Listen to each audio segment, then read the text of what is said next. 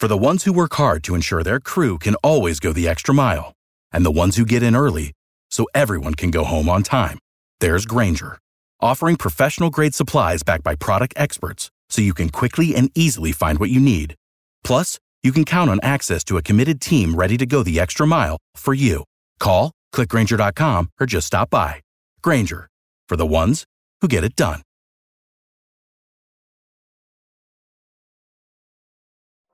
I mean, here's a guy that criticizes everybody, whoever they take. He's got the answers to who you should take and who you shouldn't take. And all of a sudden, he's an expert. He's in our paper 2 days ago telling us who we have to take.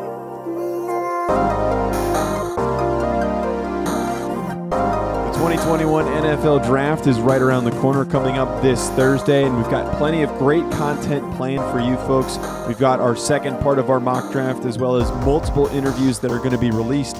Today, you're going to get to hear my conversation with Test strength coach Joe Rozelle, talking a little bit about the pre-draft process and some various aspects that go into the drills and the preparation for these guys as they get ready for the NFL. Before we get to that, though, I'm going to give you a quick message from our sponsors, BetOnline. If you're going to be doing any betting on the NFL Draft, you got to go to BetOnline. They have odds and props for everything. Whatever it is, you name it, you can find it on BetOnline.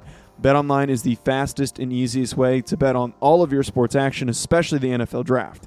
BetOnline has you covered for all of the news, scores, and odds. It's the best way to place your bets, and it is free to sign up.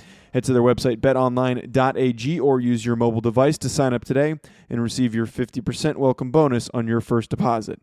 BetOnline, your online sportsbook experts. Joining us here on the Believe in NFL Draft Prospects podcast is Joe Rozelle, who is the head of business development and also a positional coach at Test Football Academy. So, folks, I've mentioned it a couple times on the show. I did my pro day prep at Test in New Jersey, which is located in Martinsville, one of the best facilities for producing and helping top quality NFL guys prepare for the NFL Combine. In this year's case, for pro days, we've seen a lot of NFL guys come out of there. Foster Moreau, Darnell Savage, some of the most notable recent guys, Nate Stanley. A lot of really good players have had opportunities coming out of Test because of their state-of-the-art equipment, their fantastic coaches. Quick shout-out to Garrett Goodmanson, who I've been working with for a very long time, and also Kevin Dunn, who do a fantastic job. But, Joe, we're bringing you on today because not only do you have this background as a coach with Test, and you've been working with them for a good period of time now, you also have some aspirations of getting into scouting, which I think is a perfect mix for this discussion as we're getting super close to the NFL Draft, kind of figuring out some of this stuff with the pro day process. So, Joe, I wanted to first talk about Test. And can you tell us a little bit about Test and the training that the guys that participate in the pro day prep, what it's like and what they go through to prepare for their pro days? Yeah. So first, Joe, thanks for having me on.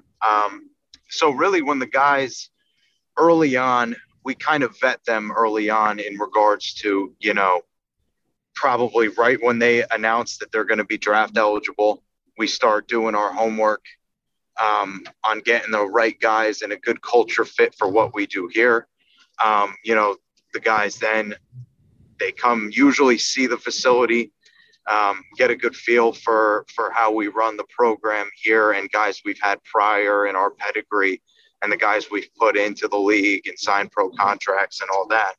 But really, what it comes down to is once they walk in day one, we kind of get a feel from them on what they feel like they want to improve on and what we can help them improve on. And honestly, what we see them possibly improving on and what would help boost their stock once draft day comes.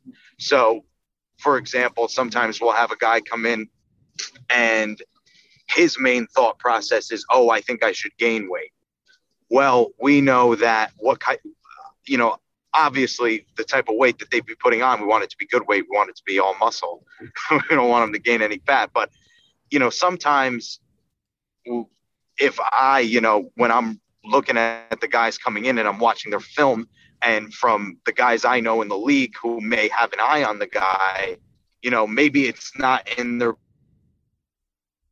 best interest to gain 15 pounds. Maybe it's in their best interest to gain 7 pounds, because if they gain 15 pounds, it may push them out of a certain positional group that they might not be, slated for at that time, for when the process is over. So the guys come in, we give them a baseline performance test. We do some GPP, which is general physical performance test there. We test them from everything, their baseline testing, their 40, their bench, their broad, their vert.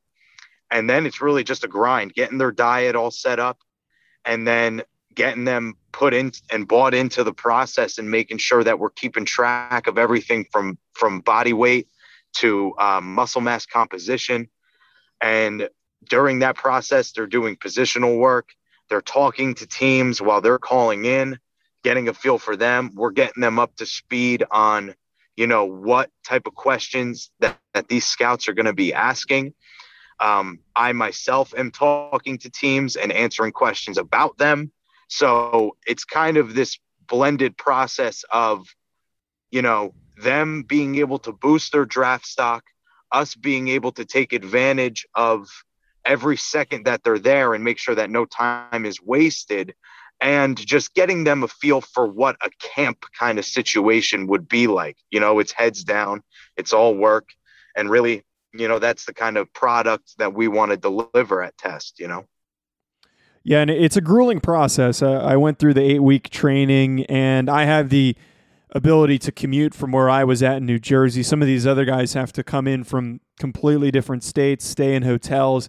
It's not an easy process. You really have to be dedicated. You have to be willing to put your head down and work. And the results that you get from it are definitely amazing. I was in fantastic physical shape by the time that my pro day prep was done. And so I know all the stuff that you talked about there, all the things that go into it, trying to figure out where you need to fit body composition wise, trying to fit certain molds in a position. What I kind of want to get into now, though, is who were some of the notable guys this year in this year's class? Because you had some pretty talented players, not as many people coming in this year as typically because of COVID causing some restrictions, less guys coming out. But who are the notable names that participated in the Pro Day prep this season? Yeah, so we had a lot of interesting and intriguing guys this year. I'll kind of start with some of the linemen, because we had a lot of linemen this year. We had Tommy Doyle from University of Miami, Ohio. And him in particular, he passes the eyeball test because he's a very big guy. He's about 6'7", 325, 330 pounds, in that range. He moves very, very well. He definitely has some swing tackle ability. He can play on the left side. He can play on the right side. Work ethic wise, he was fantastic with us. He was always there, staying after and working and asking questions and wanting to be the guy that's burning the most calories in a session, or, he definitely wanted to take in as much as he could when he was with us. And football wise, when I looked at him as a football player and I watched his film, other than the fact that he didn't play the most amazing talent at Miami of Ohio, I mean, the only thing that he really has to do is work on bending a little bit. But other than that, man, his ceiling is through the roof. He was really, really great for us. Another guy would be Will Fries, who played, I feel like, every position on the offensive line except center, but he played tackle and guard over at Penn State. He's another guy, passes the eyeball test. He's about 6'4", 6'5", around 310, 315. He plays with really, really good pad level, moves guys off the ball. He's extremely consistent. Physically, he's a little less, up there than Tommy was, but, all in all, he's going to be a gem for whoever they can get him, especially for where they're saying his slated value is, because he's another guy who's a real hard worker. Outside of the lineman group, we had a couple of QBs this year. We had Zach Thomas and Kevin Thompson. Zach is definitely interesting, sneakily very, very athletic. I know it shows up on film to a degree, but really he's a guy who maybe that when you look at him, you're like, oh, yeah, he looks like kind of like your regular college quarterback. And then you watch him move and you're like, oh, wow, he's pretty impressive in his athletic ability. And he showed a lot of that playmaking ability at App State. Another couple of guys would be, personally, I worked with the linebackers very closely. Blake Gallagher from Northwestern. He's a guy, I think he's going to be a gem for whoever picks him up. He played next to Patty Fisher at Northwestern. I could really, really see him being a special teams ace. Also, someone who could be subbing in at a 3-4 inside or a nickel outside backer. Just a guy that'll work. He plays with unbelievable leverage. He has really, really good run fits. He's a above average tackler. He's a grinder. He kind of got overshadowed at Northwestern playing next to Patty, who's probably in the top 10 of the inside linebacker group that some people have written up right now. Blake plays above his pay grade. I think that's what the instance is going to be. Whoever picks him up, he's going to play above where they get him. So whoever can snag him up either late in the draft or, post draft, they'll be getting a real hard worker in that sense. And yeah, those are really the guys that stuck out to me. There's a lot of guys, that I could talk about top to bottom, like Jerome Johnson from Indiana, Harry Kreider from Indiana. We have a lot of guys that were really, really good guys, talented guys. They all worked hard. I wouldn't be surprised if anywhere from 5 to 6 of them are drafted and maybe about anywhere from 12 to 14 of them are signed. So I think we had a really strong class this year, despite them being small. But I'm excited to see, how everything plays out.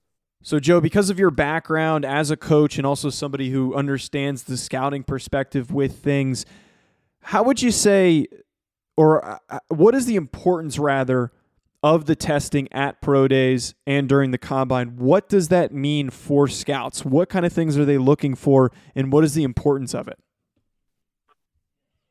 Yeah, so one of the first things I want to say is, they definitely want to take a look at a guy in person, how he carries himself. Does he have confidence around the other players that either A, at a pro day he played with or around his coaches? And also when they get a chance to talk to them post, how do they carry themselves and are they a good person? In which the scouts are going to do their vetting and make sure that they get the most background on these guys. But they just definitely want to see it in person to kind of see how a guy moves in a crowd and how he carries himself and stuff like that. The other aspects of it is obviously A, to see how they move. Can you run a 40 that is up to par with other players that they're valuing at your position during that year? And also, are you running and or testing well enough in the sense that it matches up to how you are on film? Are you overly athletic in your testing, but aren't overly athletic in your film? Typically that doesn't happen, but if there's a discrepancy or a gap between those two things, it may make you ask a question like, okay, how is this guy testing so poorly, yet on film, he's able to move at, say, game speed, or vice versa, where this guy is testing out the gym, and then you look at him on film and you're like, I don't really see it. I don't understand where this is coming from.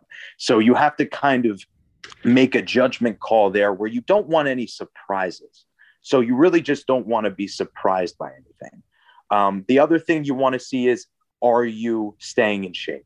So when the season ended, is it a question of, okay, did you just stop training? Or are you working out? Are you working out hard enough? Are you taking this seriously enough?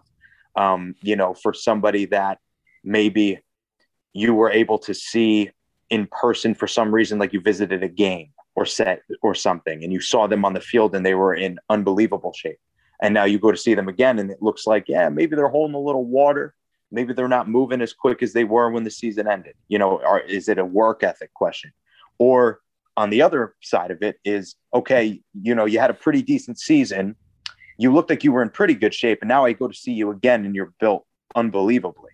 So that makes you say, all right, this guy's put the work in and he's willing to improve on the areas that he needed to improve on. Those are definitely the main hitting points you want to see.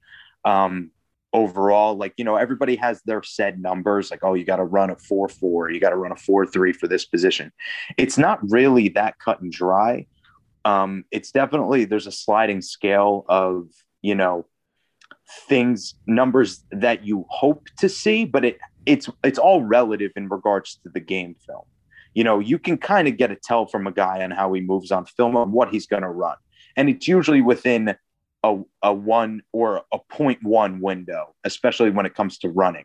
If you see a guy on film and you're like, yeah, he looks about anywhere from a 4.5 to like a 4.6, or anywhere from a 4.55 to a 4.66. He's going to be somewhere in there.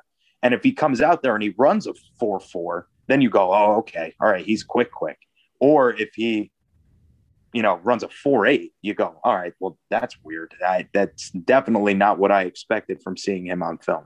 So those are really the main things. The only places where it definitely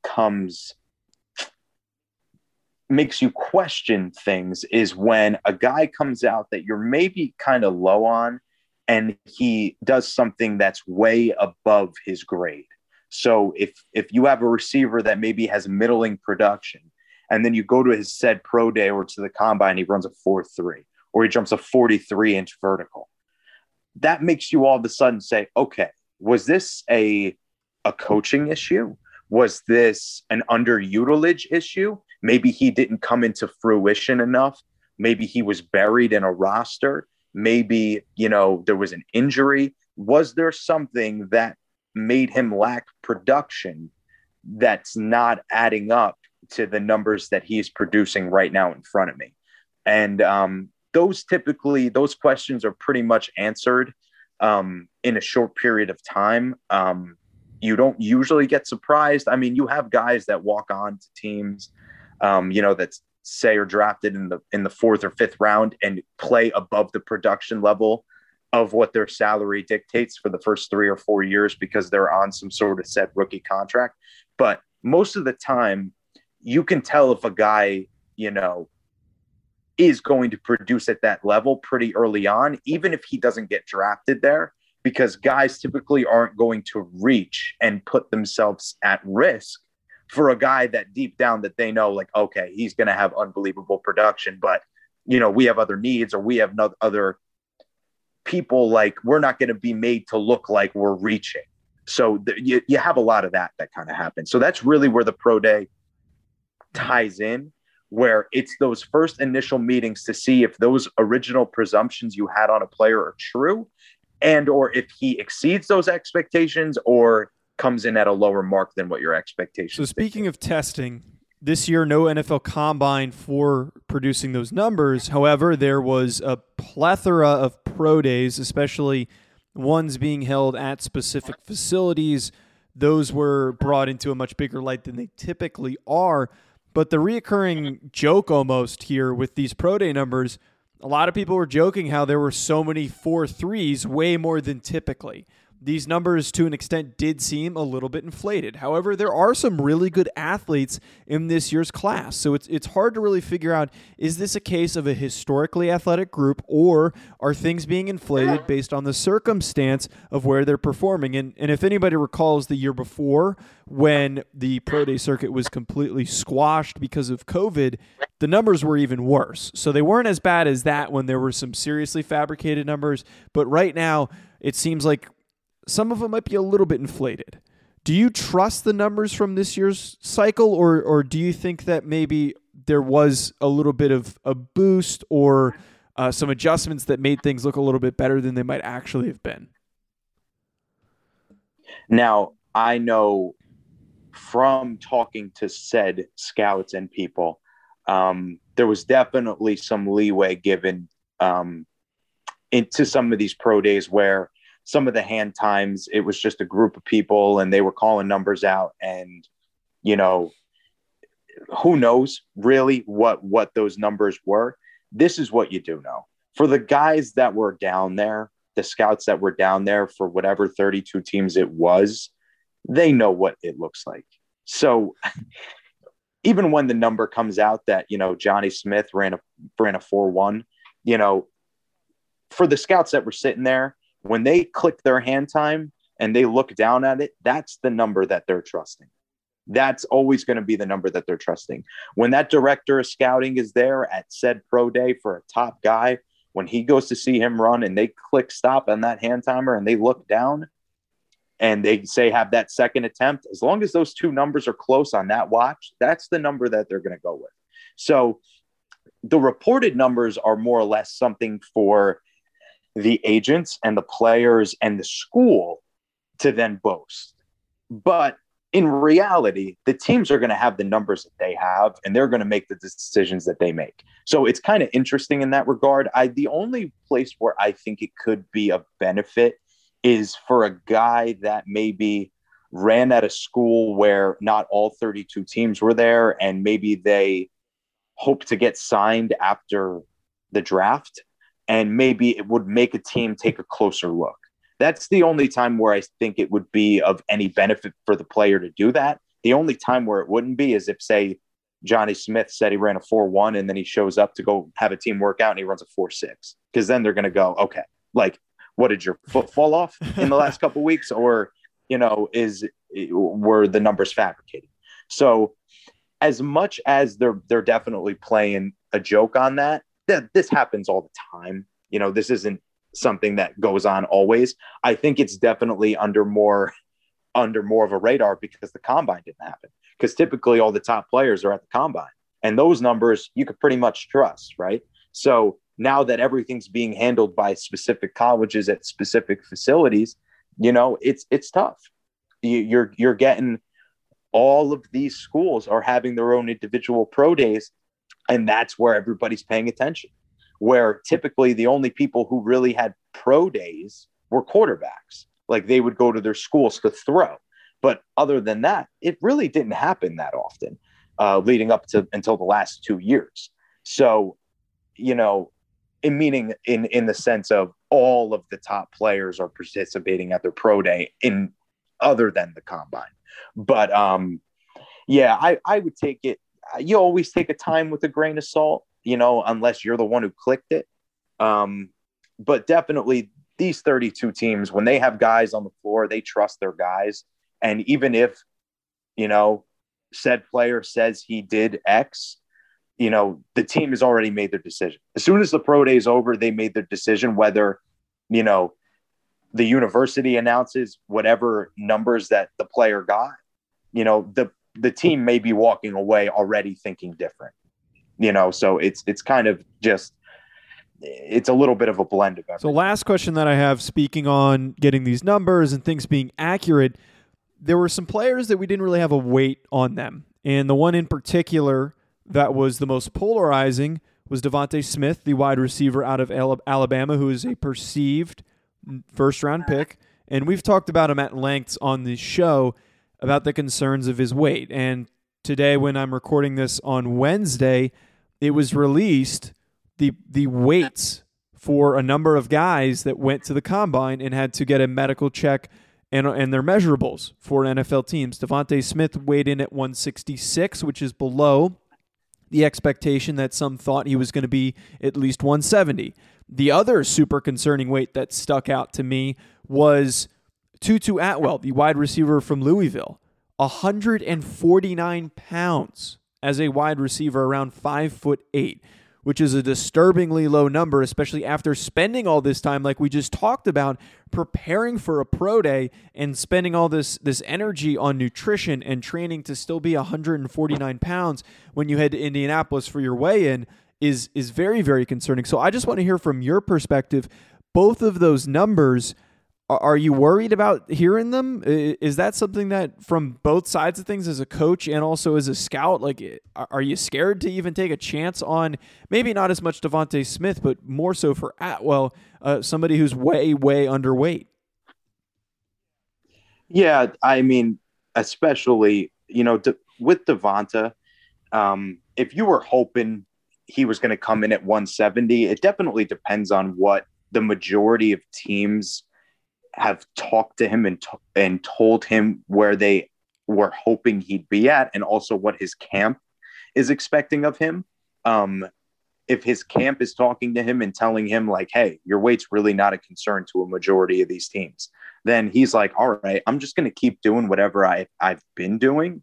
And then whatever team I'm with, if they want me to put 10 pounds on, okay, I'll put 10 pounds on before the season starts. That's really not super hard. I mean, for him to get from 166 to 175 before the season, or maybe, to gain at least 5 pounds before the season to get to 170, that's not super concerning, especially with the way Devonta plays. He does a good job of avoiding contact for the majority of the time. And, for a wideout, obviously you want some strength and muscle on their frame. As long as there's no glaring injury concern, then it's not going to play an unbelievable factor in whether or not you take a guy or not at that low of a weight. But for somebody like Tutu, for him to be 149 pounds, I mean, yeah, you obviously want your slot to be someone who's creating separation, not getting hit, and catching the ball, turning it upfield, and taking that 7-yard slant into an 80-yard touchdown. But contact in the NFL is unavoidable. Like, I don't care what anybody says. And when you're 150 pounds, like, it's going to take a toll on you. And if they were hoping Atwell was going to come in at 160 and he's coming in at 149, that's the kind of weight where you're like, all right, well, if we had him listed at maybe like a 4th or 5th round grade, does that make us skip on him now? Because we know, like, hey, I am willing to bet my everything, say if a GM is thinking this, like, I'm willing to bet everything that my 150-pound slot receiver is not going to be able to make it a full 16 games if he is getting the punishment of, say, somebody like Tutu Atwell, who would be a punt returner for your team.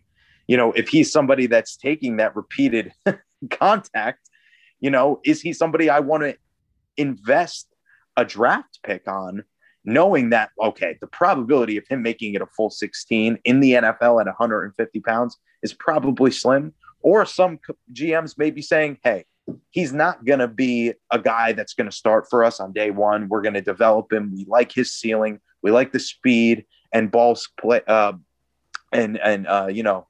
ball skill ability he has.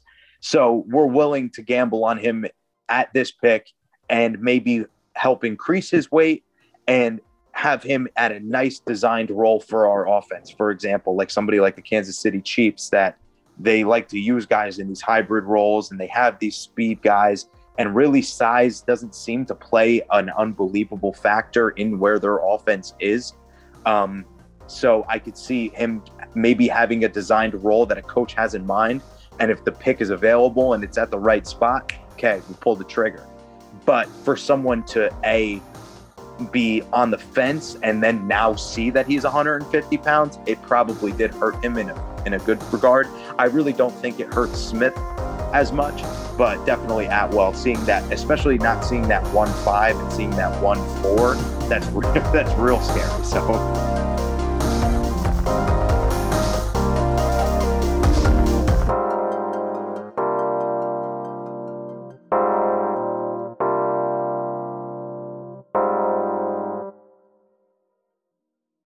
without the ones like you, who work tirelessly to keep things running, everything would suddenly stop.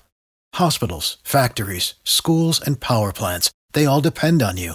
No matter the weather, emergency, or time of day, you're the ones who get it done. At Grainger, we're here for you with professional-grade industrial supplies. Count on real-time product availability and fast delivery. Call, click Grainger.com, or just stop by. Grainger, for the ones who get it done.